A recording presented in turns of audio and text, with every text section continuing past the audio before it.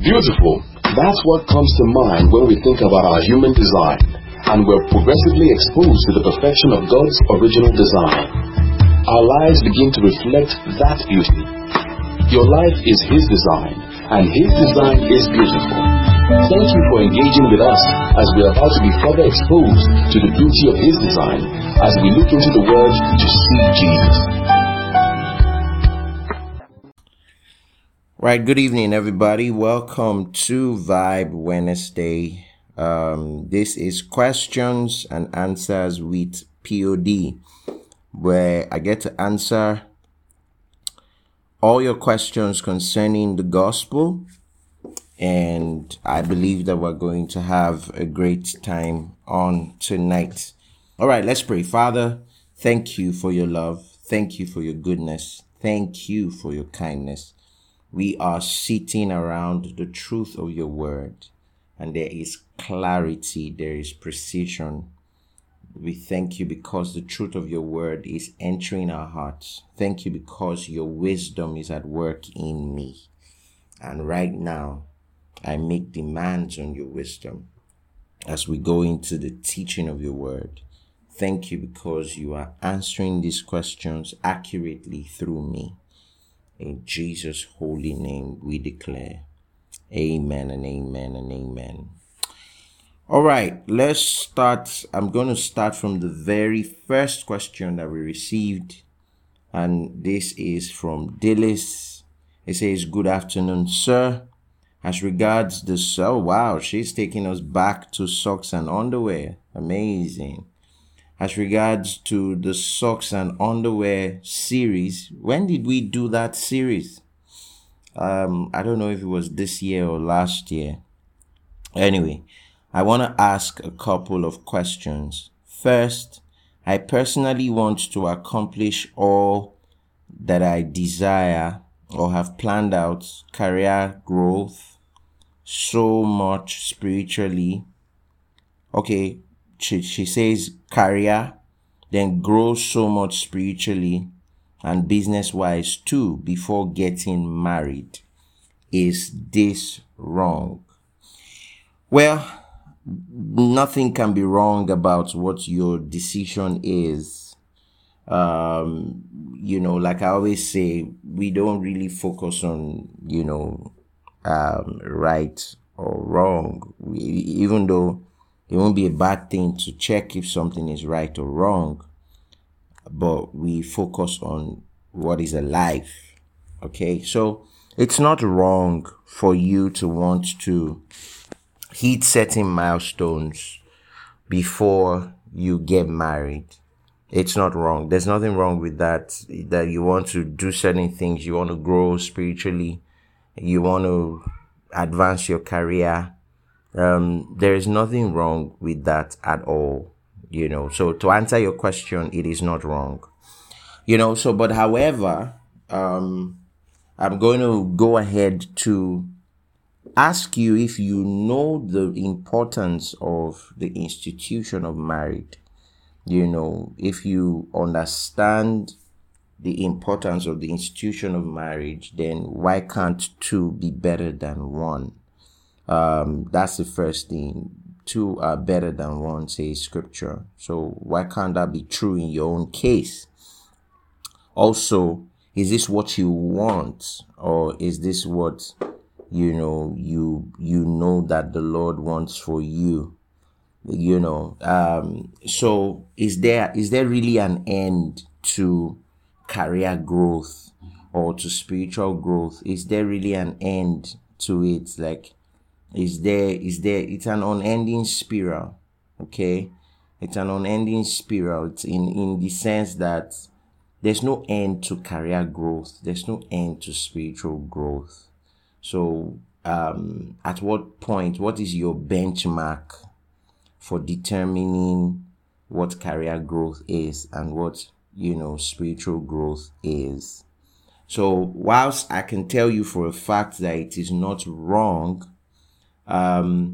it is important that we remain flexible with the leading of the Spirit with regards to some of the decisions that we intend to make. Why can't whoever you are in a relationship with support you to become all that you need to be, encourage you, strengthen you, and, to become better than one. Okay?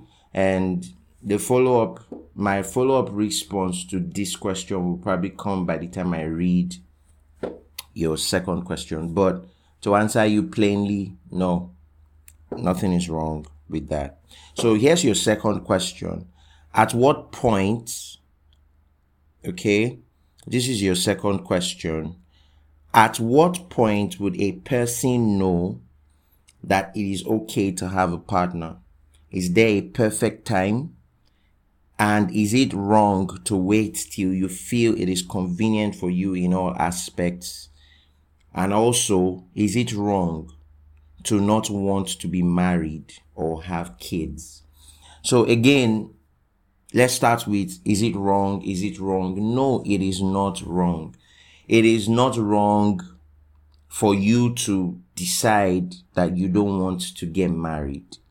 It is not wrong for you to decide that you don't want to have kids.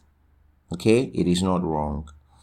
Now, that's why I said I was going to respond to your question.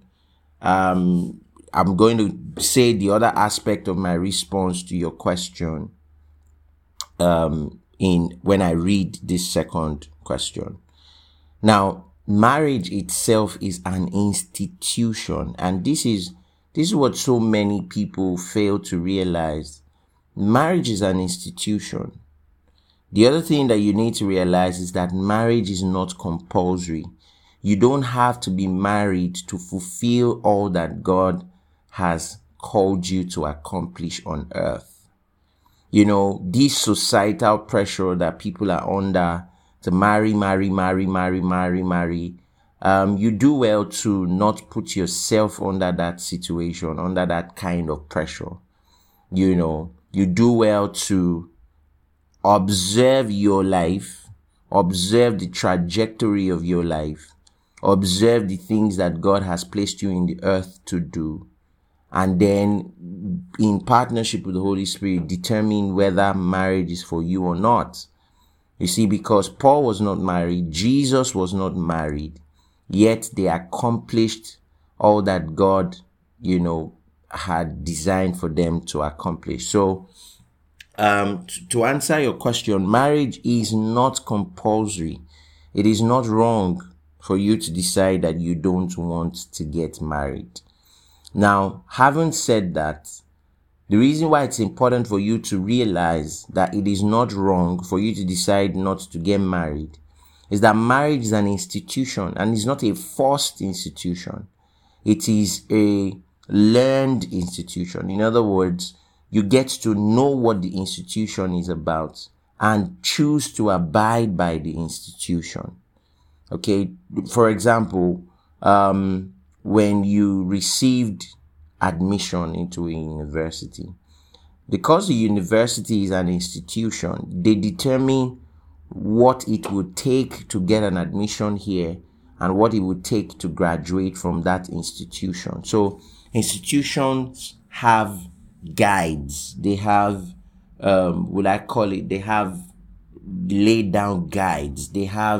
You don't just enter an institution, a university on your own terms. No, you don't. The university tells you how, the guide gives you a guide as to how you will be admitted into this institution. The same way with marriage. Marriage has guides, it's an institution, okay? And what that means is that there are guides, there are guiding principles as to, how to engage this institution. And if a person is unwilling to follow the guiding principle, then they have no business with the institution. So to answer your question, is there a perfect time? No, there's no such thing as a perfect time. The only time that it will be perfect, the only time that it will be perfect for a person to have a partner is the time when the person has come into revelation knowledge. So the only perfect time is the time that a person has come into revelation knowledge about what,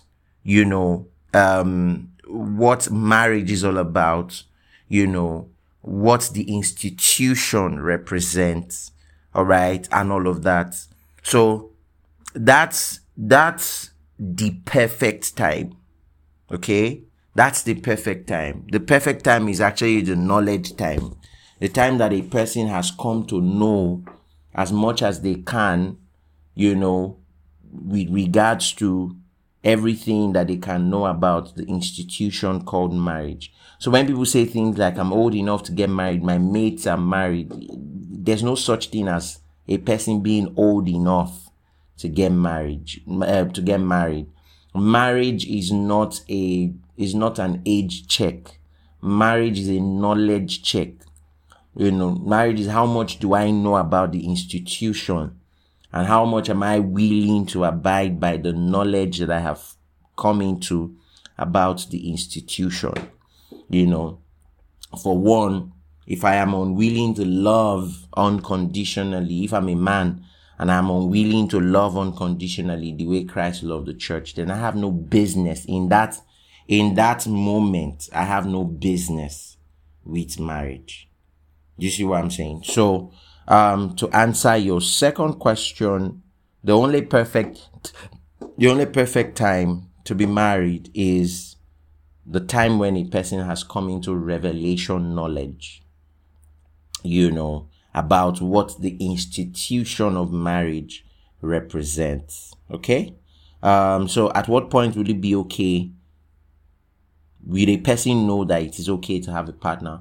At the point where you have come to know about what the institution of marriage represents, and you want to abide by the institution or by what the institution represents, that is the perfect time for you. That's when you know that you are ready.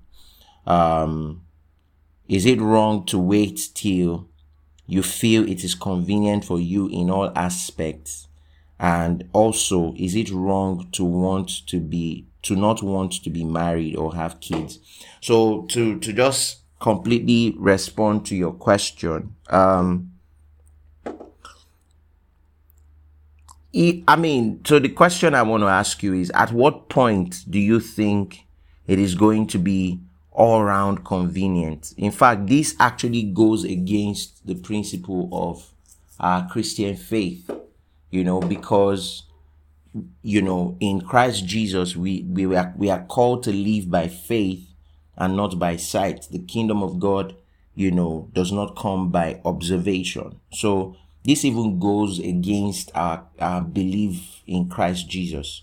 We don't do things based on convenience.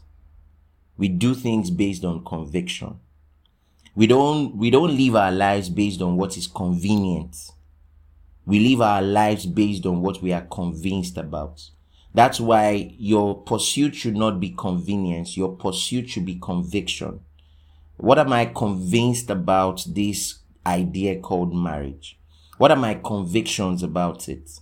What are the things that I have come to know about the institution called marriage? What are the things that I have gained conviction about? So to wait for convenience, really, at what time will it really be convenient? If you're functioning with your own clock, at what time do you think is going to be convenient? Is it at the time when you have dotted your I's and crossed your T's and all of that? No, it is the time when you are convinced about the things that the institution represents. You shouldn't wait for convenience. Even in our daily lives, we don't wait for things to be convenient. Otherwise, you will never move. We get conviction, and our conviction is from God's word, from the revelation of God's word concerning the subject matter. And then we step out. I being in the way, scripture says, I being in the way, the Lord led me. So we step out. We don't wait for convenience. Praise God. So, yeah, that's to answer your question. I believe that really answers your question holistically, and I'm very certain that it has brought perspective to you, and perspective to you with regards to the things that we have spoken about. Okay, so at what point would a person know that it's okay to have a partner? I have answered that. Is there a perfect time? I have answered that. And is it wrong to wait till you feel it is convenient for you in all aspects? I've also answered that. And also, is it wrong to not want to be married or have kids? I've also answered that. But let me just say one last thing. So now that a person has said, I don't want to get married, okay, it's very important for you to have a holistic view about that. So what he also means is that you don't want to have sex. And what it also means is that you're not doing any of those things. Because what happens is that sometimes people come into a place where, they begin to deceive themselves. So, when a person says, I am not cut out for marriage, it should also mean that I am not cut out for premarital sex. It should also mean, because what happens is that people say, I'm not getting married, I don't want to get married. But then they are entangled with someone and they're having sex with someone, or they're having sex with multiple people and all of that. And it just becomes a distraction. It even becomes more of a challenge than the marriage situation in the first place. Because now that person, not you, I'm just giving an analogy. That person now gets entangled with numerous people, So I think that we should all be true to ourselves from the standpoint of revelation of God's word. And when I say be true to yourself from the standpoint of the revelation of God's word, I mean, don't know your bad. This is so powerful. Don't try to know yourself in isolation from God's word. Don't try to know yourself isolated from God's word. Don't try to define yourself or to know you outside of the revelation of God's word. It's important for you to know yourself, your limits, your extents, to know your abilities, to know your likes, your dislikes, to know yourself out of God's word. And this is very important because so many people are getting to know themselves based on societal definitions, based on, I'm a choleric, I'm a phlegmatic, I'm a sanguine, and a sandine, and ampicillin. I'm sorry. People are getting to know themselves outside of the revelation of God's word. And that's the problem. That's the problem. So people are defining themselves based on societal exposure as against the word of God. So how did the person come about, I am not going to marry? Was it a function of assignment? Was it a function of purpose? Or was it just a personal decision based on, I looked at somebody else's experience and I decided to align myself to that person's experience?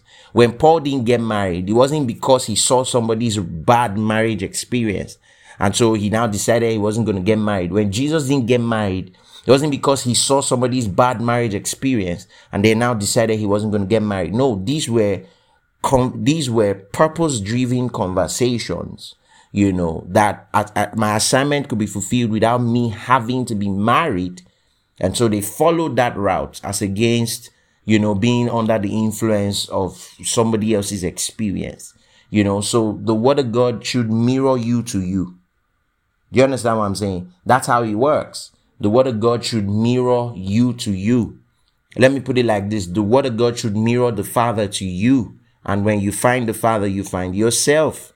So let us be guided in that regard. So understand that I'm not getting married also means I'm not going to be sexually active. I'm not going to move from person to person. And once you decide that, that's fine. That's okay. You don't have to be married. And if you want to be married, it's important that you stick with the institution. Thirdly, if I find someone or I meet someone that I like, but he doesn't meet your expectations spiritually, but is intentional about growing in his faith, is this advisable to date? So I'll just respond to that question very quickly. Be clear, that what you're, for example, let me put it like this. So that a person doesn't meet your expectations spiritually, the question is, what are those expectations that you have? What are those expectations? If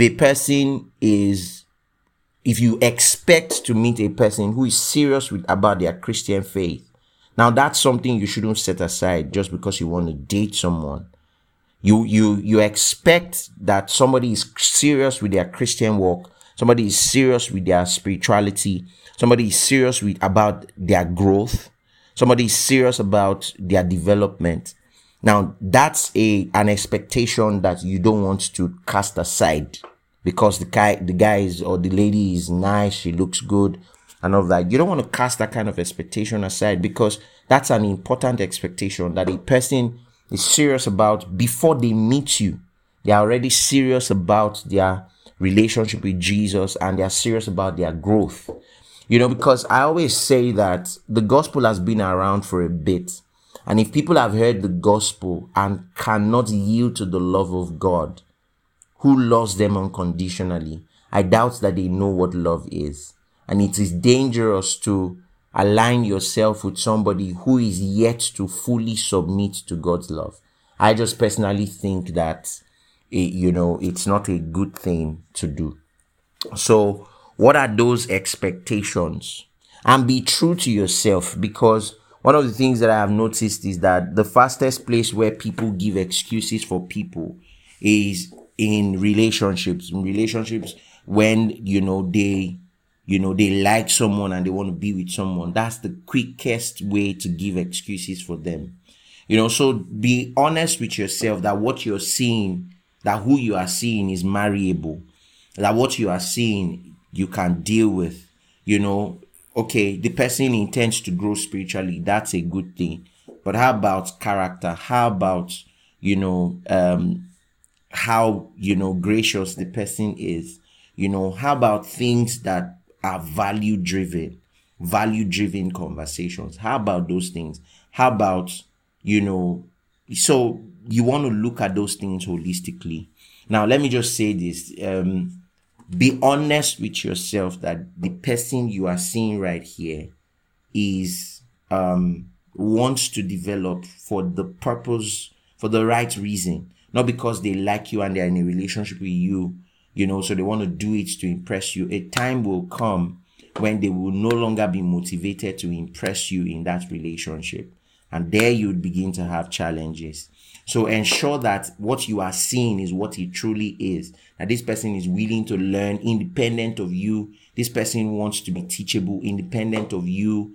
This person is serious about their relationship with Jesus. They understand that if you were to walk away today, they will still pursue a healthy relationship with Jesus. That is very important. That is very important, that nobody is doing anything, trying to set themselves up to do something, because of you. That they're actually doing it because they realize that this is the right thing to do. So I believe that, you'd be able to make your deductions from there. I hope that I have been able to respond to your question. So we have another question here from Anonymous. This person wants to remain anonymous, and that's a good thing. That's also welcome as well. I'd like to know what I should do if I start feeling unsure and uneasy about a friend. If I constantly feel that the friend is trying to hurt me or have bad intentions for me. But in the real sense, we are great. Outwardly. But I sense so much. I don't want you to, in quotes, I don't want you to be happy. I want you to fail. I want to hurt you. I am jealous of you. And I am beginning to worry about the sweet gifts I have been getting. Honestly feel there is a hidden intention. I also feel that this person isn't always completely honest. Okay, so P.S. sometimes I take the food or the gifts and I use them and I pray and quote scripture saying Mark 16 and verse 18.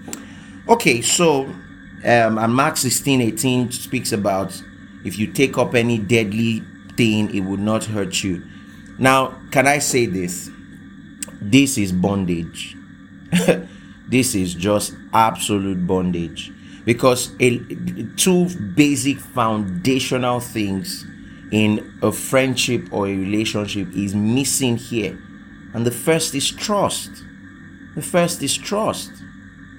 You don't have any business, no matter how long you have known someone, or how long you have been in a relationship with someone, or how long you have been friends with someone, you have no business with someone that you do not trust. You have no business. The moment a person begins to give you the reason not to trust them anymore, that's the time to begin to create a distance. So this is just, trust is so lacking here, and that's a problem. The second basis for any relationship is aligned values. What are the values both of you share, and do your values still align? And that's the thing. The problem many times is that people go to begin to have values that are not in sync with the word of God with certain people, and then now they cannot stand their grounds as Christians anymore because people have seen them compromise those values over and over and over again. So these are the two bases for having any kind of relationship. It is that the trust is there and that our values aligned, amongst other things. Now, if these two things are missing from the question you're asking, these two things seem to be missing, and that's not a good thing. When people move from trust to suspicion, it becomes a problem. It becomes a huge problem. And so let us start looking at this thing holistically. Okay, first would be, there's a difference between sensing a leading or being discerning and being suspicious. God has not given us the spirit of suspicion. God has given us a discerning ability. God has given us His Holy Spirit leads us, guides us, but His Holy Spirit does not make a suspect or a suspicious person out of us. So you want to be able to determine between the two. Am I just being suspicious, or is this a leading by the Spirit? Am I getting signals by the Spirit? Now, here is what I am going to say. If your friendship has gotten to this point where you are, you do not have trust anymore, I think it's time to begin to, create the distance. That's the first thing. Or begin to reestablish your trust. Ask yourself, what are those things that is making me not to trust this person anymore? And then weigh those things. If you think that this person, it's not a suspicion, but you think this person is out to hurt you, you think this person is jealous of you, what are you doing there? That's no longer a healthy place. Because a healthy relationship, whether friendship or whatever, is a place where people are free to be themselves. Look at David and Jonathan kind of situation. Jonathan was literally taking off his entire royal robe for David to sit on the throne. the throne was meant for Jonathan, but he was taking off his entire royalty and handing it over to David. So those are some of the things you're supposed to be looking out for. If that space is no longer safe for you to thrive and flourish, then you want to begin to ask yourself certain salient questions. Are these people, is this person happy to see me succeed? Are they genuinely happy to see me thrive? Will they, for the sake of assignment, for the sake of my assignment, if they understand my assignment, will they let something go because they want me to fulfill my assignment? These are some of the questions you want to ask yourself. And let me tell you, your close-knit friendships, this is very powerful. Your close-knit friendships and your close-knit relationships should be assignment-based, should be assignment-driven.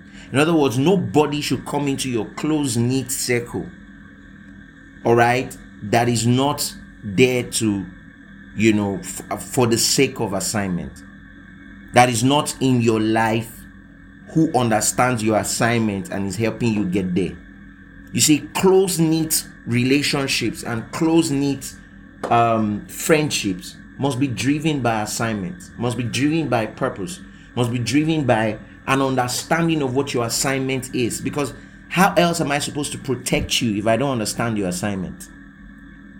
So if I am your friend and I'm in your life on the basis of your assignment, and your assignment, for example, includes sharing the gospel as an athlete, I'm not going to allow you to, I'm not going to be comfortable with allowing you into certain vices, because I know it's going to destroy you and you're not going to be able to be the best in that assignment.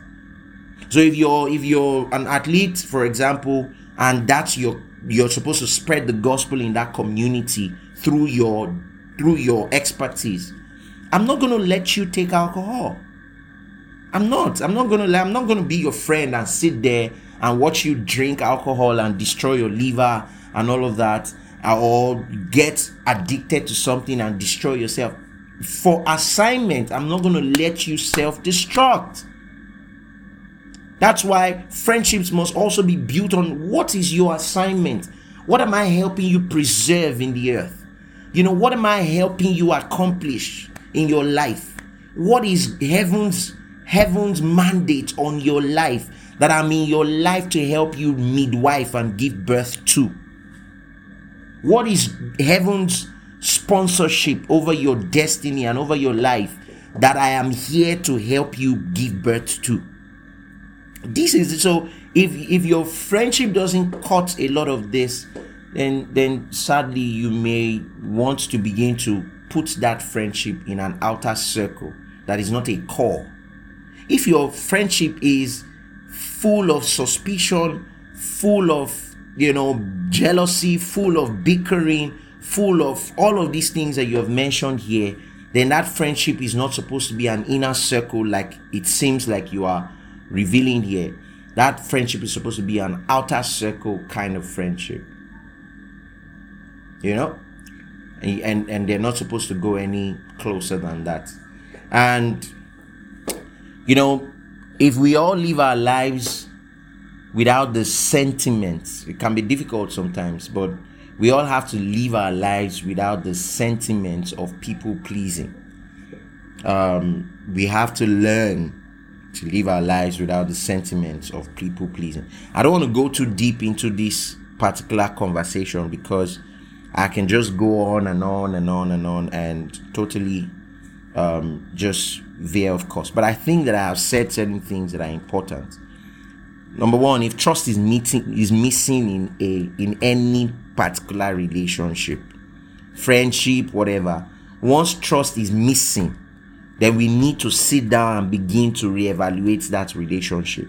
It will not be worth it for trust to be missing. If your values no longer align, for example, is jealousy a value to both of you? Is malice a value to both of you? Is envy a value to both of you? Do you sometimes share stories of how you envy somebody else, or how you're jealous of somebody else, or how you want to poison somebody else's food? Is that the value both of you share? If that's the value both of you share, then we can understand if you are afraid that somebody based off of that conversation wants to also poison your food. But if your values are not based on that, then the question is, where is this coming from? And if that is true, and you discern that this is what's happening, then you may want to really cut off from that friendship. And let me say this, and this is the final thing I'm going to say. Let's not live our lives as though we are one straight jacket kind of people. Look, there's something called changing your mind. Changing your mind simply means that at the time I was making the decision I made, I did not have all the details. I did not have all the facts. I did not have all the details. Now I have all the details, and you know what? I don't think this relationship is aligned anymore. I changed my mind. People act as though your mind is something that you can't change. If I started something without having the big picture, and now I have the big picture and it's no longer as favorable, or it's not, no, I changed my mind. We change our minds. Nobody's going to hurt you for changing your mind. So this will be my submission to you. Okay, so secondly, sir, I'd like to know what you think.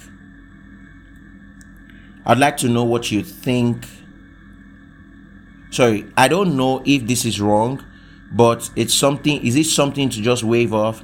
Probably just overthinking or analyzing the situation too much. And what if I have prayed about it? How do I handle the friendship without actually getting out of the friendship, even when we've been friends for years and they already know too much information? So my response to you would be, the honest truth is there are some friendships that you might need to get out of. And if this is, so you also need to check yourself that you are not being suspicious, and that this is more of like a discernment or a leading. And you want to ask yourself, what is making me feel like this? What are the things making me feel like this? And be honest with yourself.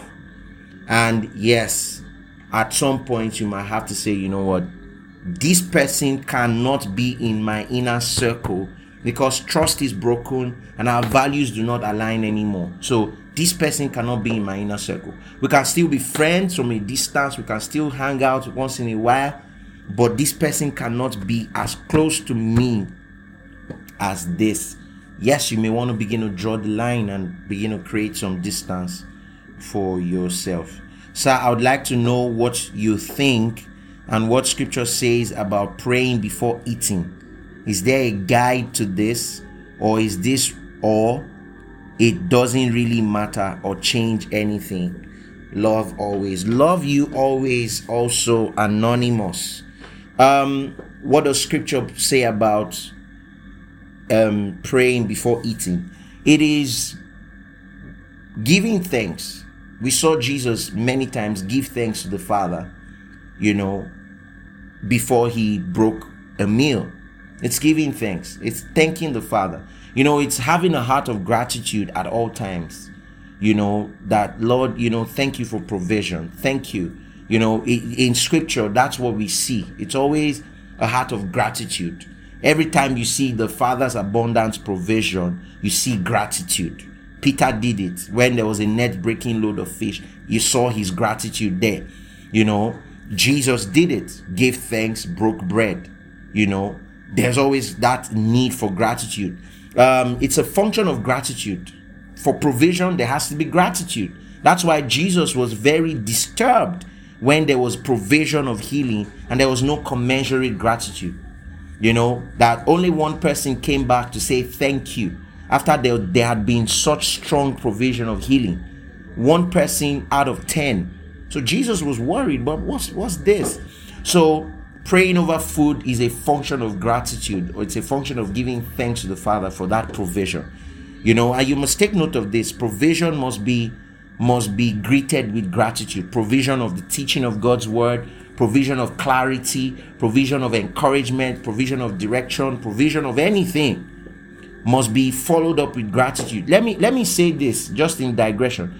People are getting so carried away, so occupied with themselves, that they do not have the time to find reason to be grateful any longer. And don't be that kind of person. Your eyes and your heart must be open to see, and this is somebody who is trained properly in your spirit to recognize difference, to recognize your day would normally go like this. You would buy food for yourself, and then God causes somebody or something to happen that interrupts the normal flow of your day in a good way. The least you can do is to be grateful. The least you can do is to be grateful. You normally drive yourself to work, but now there's a provision where somebody is chartering a car to come and take you from your office to your house and from your house back to the office. The least you can do is be grateful. You see, the reason why many people don't see a lot of alterations of the normal order in their lives is because they have not trained their hearts to pick up the signals of those alterations and be grateful for them. And it's a heart expansion capacity kind of thing. Our gratitude gives room for capacity to be increased. So when I see people not being grateful, I just pity them, because it just shows a lot that they may miss out on if they don't fix this thing. This was the same Jesus, Savior of the world, though, same Jesus, who is highlighting the fact that, wow, some people actually received something and they weren't grateful. So what should greet every provision is gratitude. And that's what you do when you pray over food. But not from the religious perspective of, I have to pray over this food, though, so that every poison, every whatever will be demoralized. No. I don't pray over my food. Food comes, I just eat with a heart of gratitude to God. I just eat. I don't pray over my food.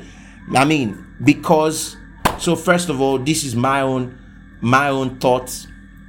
You can't poison me. You can't poison me. If I ate your food, it would do me well. You can't poison me. Nobody can poison me. The Bible says if I eat any deadly thing, it didn't say if I pray about it. Just say if I eat any deadly thing, it would by no means hurt you. It never said if I pray about it.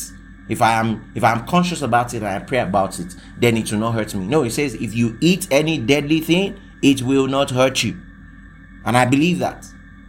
So I don't pray from a place of fear, let's sanctify this food. No, I don't do that. I just go ahead and just eat my food.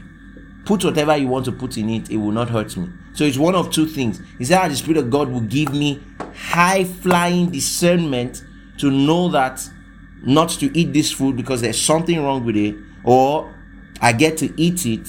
If the Holy Ghost allows me to eat it and I eat it, nothing is going to happen to me.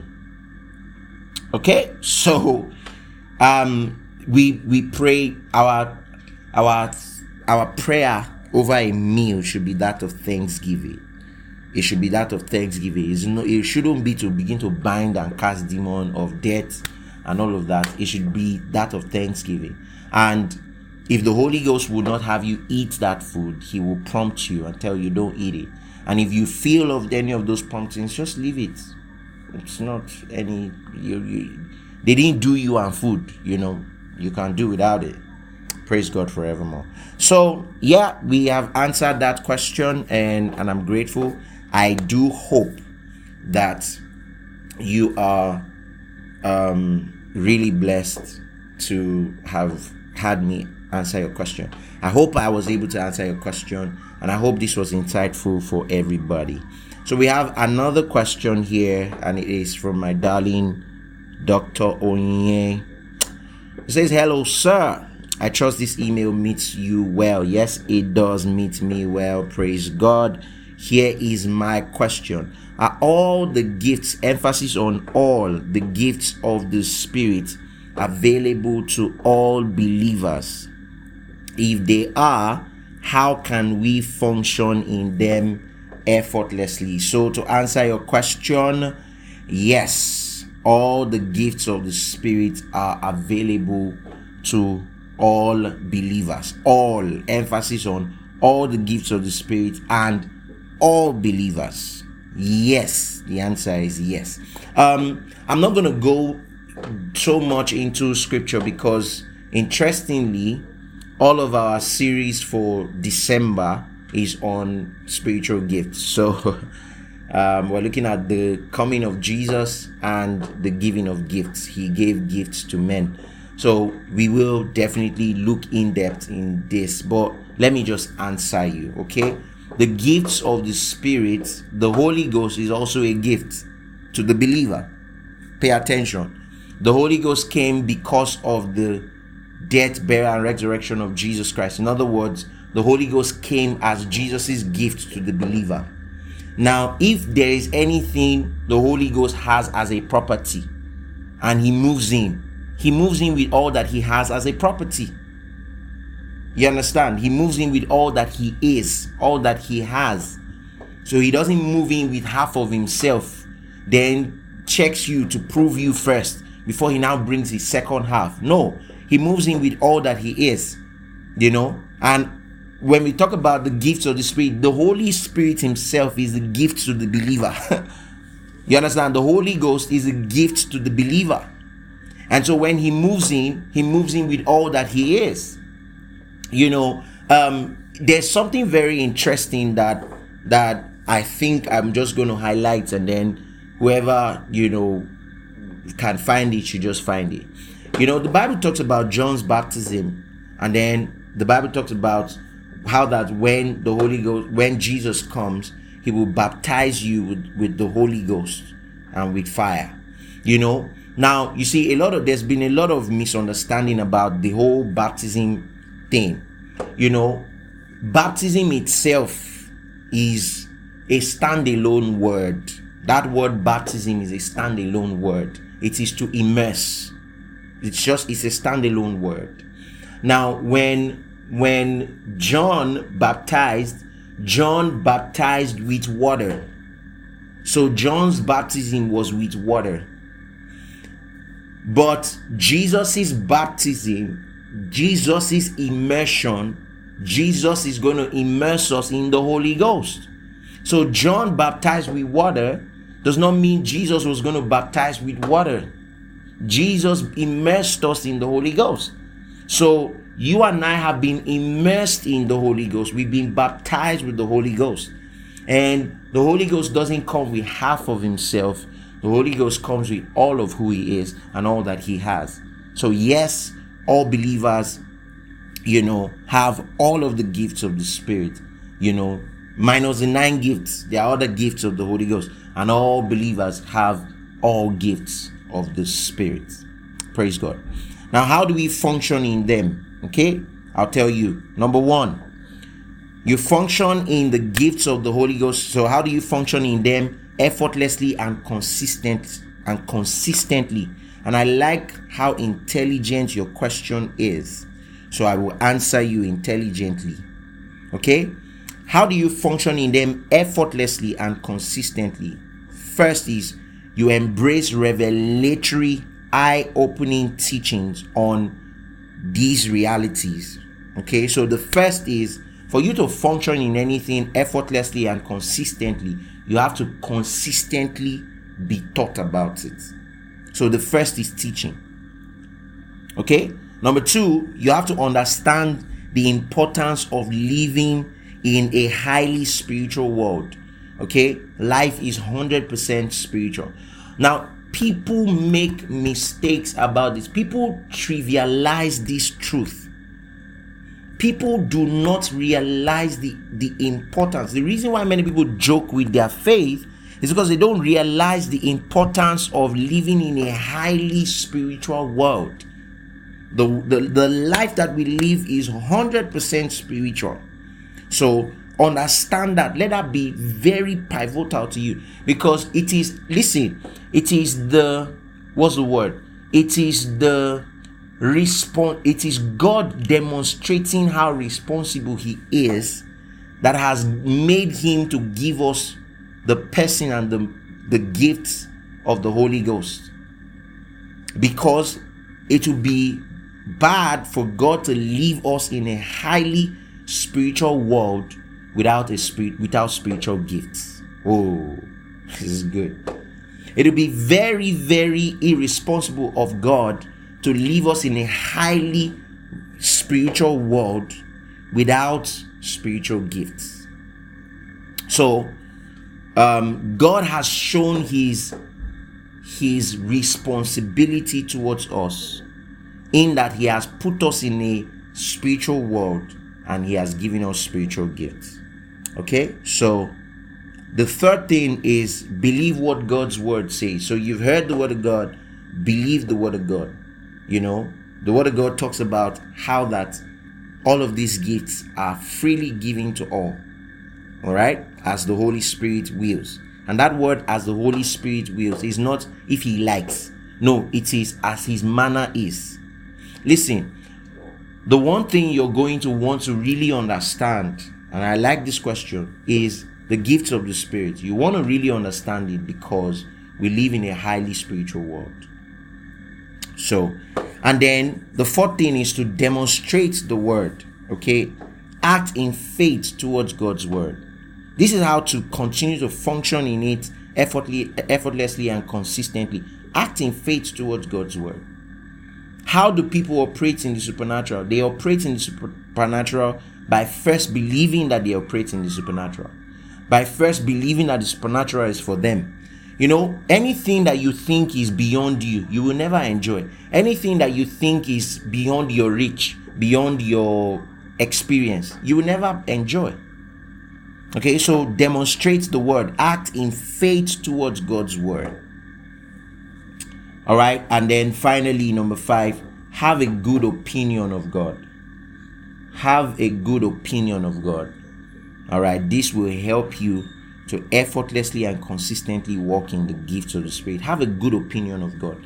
Don't have an opinion of God as somebody who is angry, somebody who is punishing you, somebody who will wait until you have crossed 7 rivers and 7 mountains before he gives his gifts to you and all of that. No. Have a good opinion of God, of the Father who loves to give.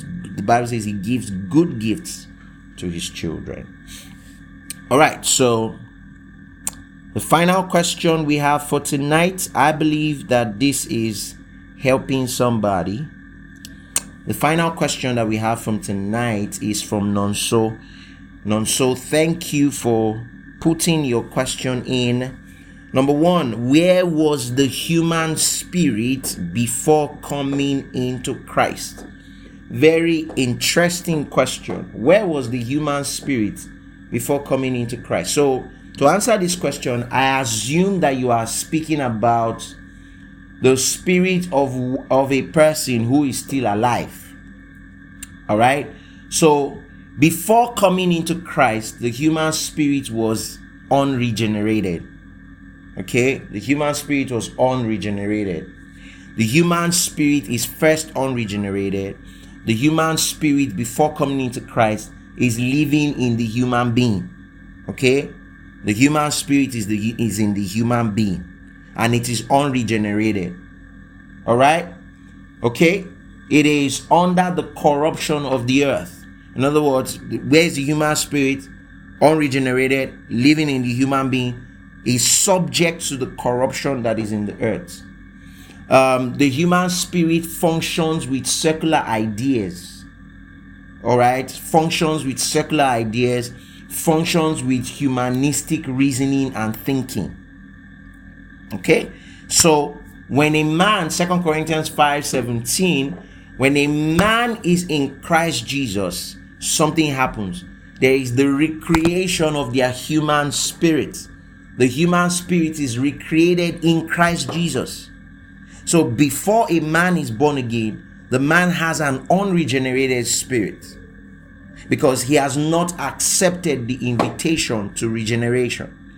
So when the person gets born again, the human spirit is now moved into Christ Jesus and is now recreated in Christ Jesus. So the believer spirit is in Christ. The believer is in Christ. Actually, okay? The believer is in Christ, spirit, soul, and body. Now, the difference is that the soul, James 1:21, the soul is catching up through teaching, through education. That's why this is not Christian religious knowledge. This is Christian education.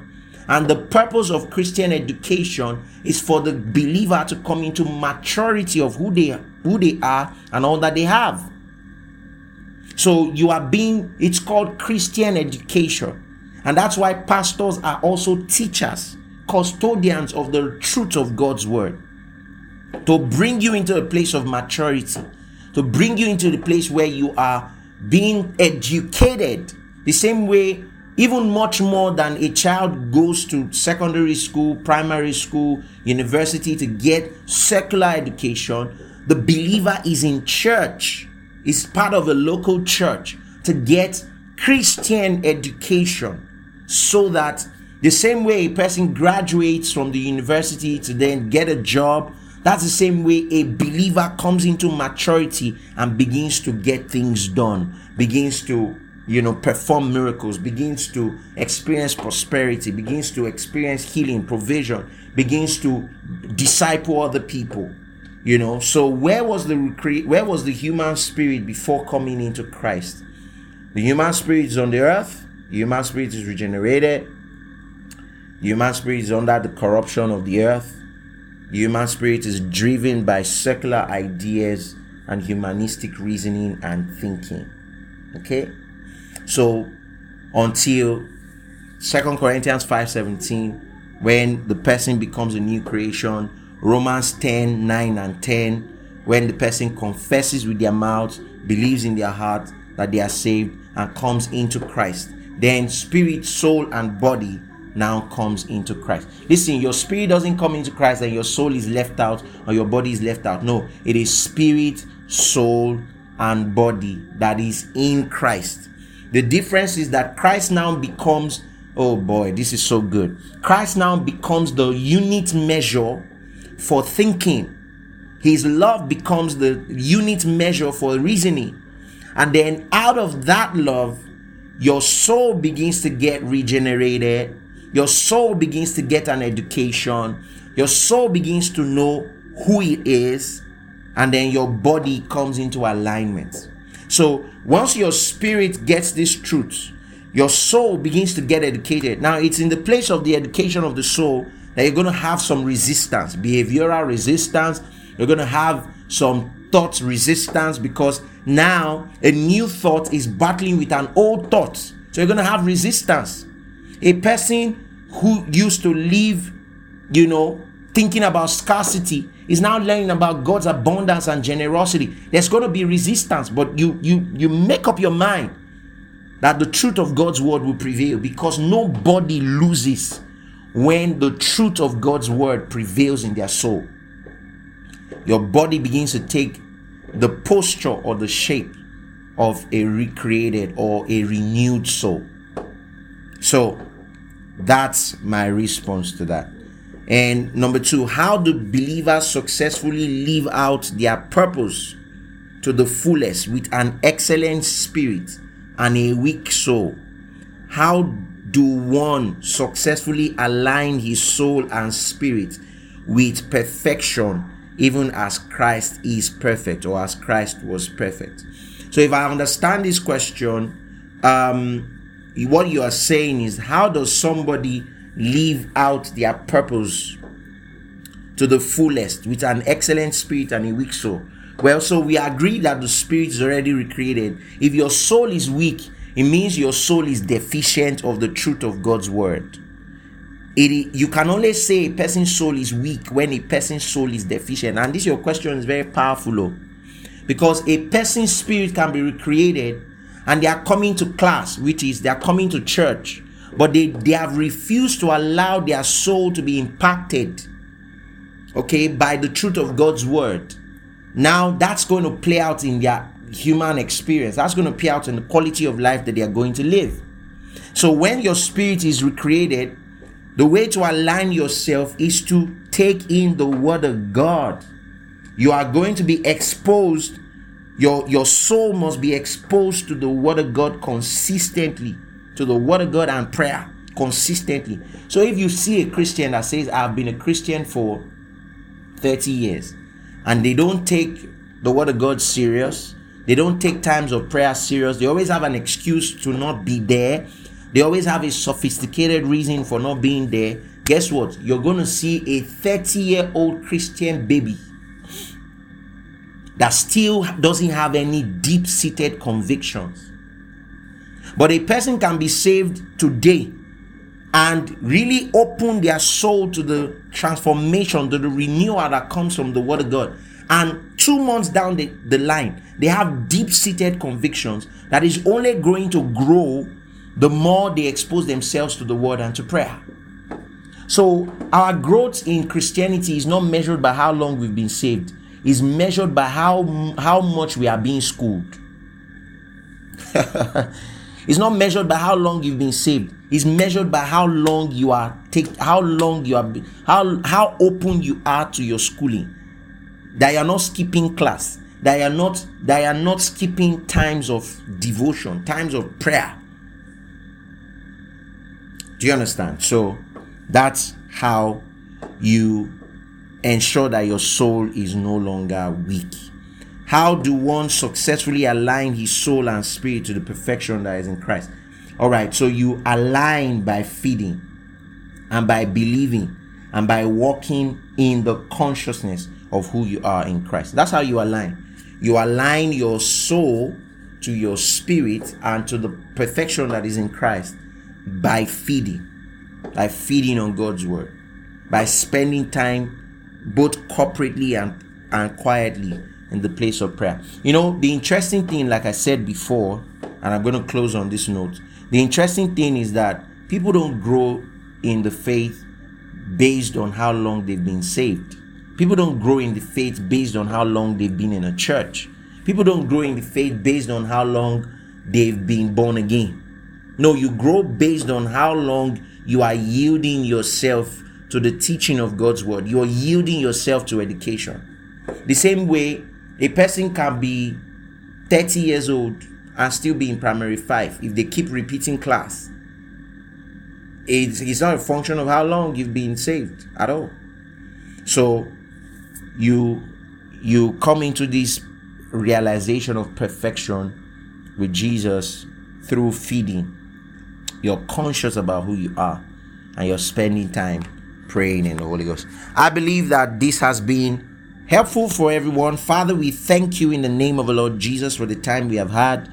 We thank you because your word has come with great depth and great power. We thank you for the responses that we have received. We give you thanks and praise. We honor you. Thank you for engaging yourself in this episode. We trust that your life has been beautified. If you'd like to share what Jesus is doing in your life through this ministry, please write to us at hello@blueprintstories.org. You can visit our website at www.blueprintstories.org. You can also follow us on Facebook at The Blueprint Church and on Instagram at The Blueprint Church. Cheers.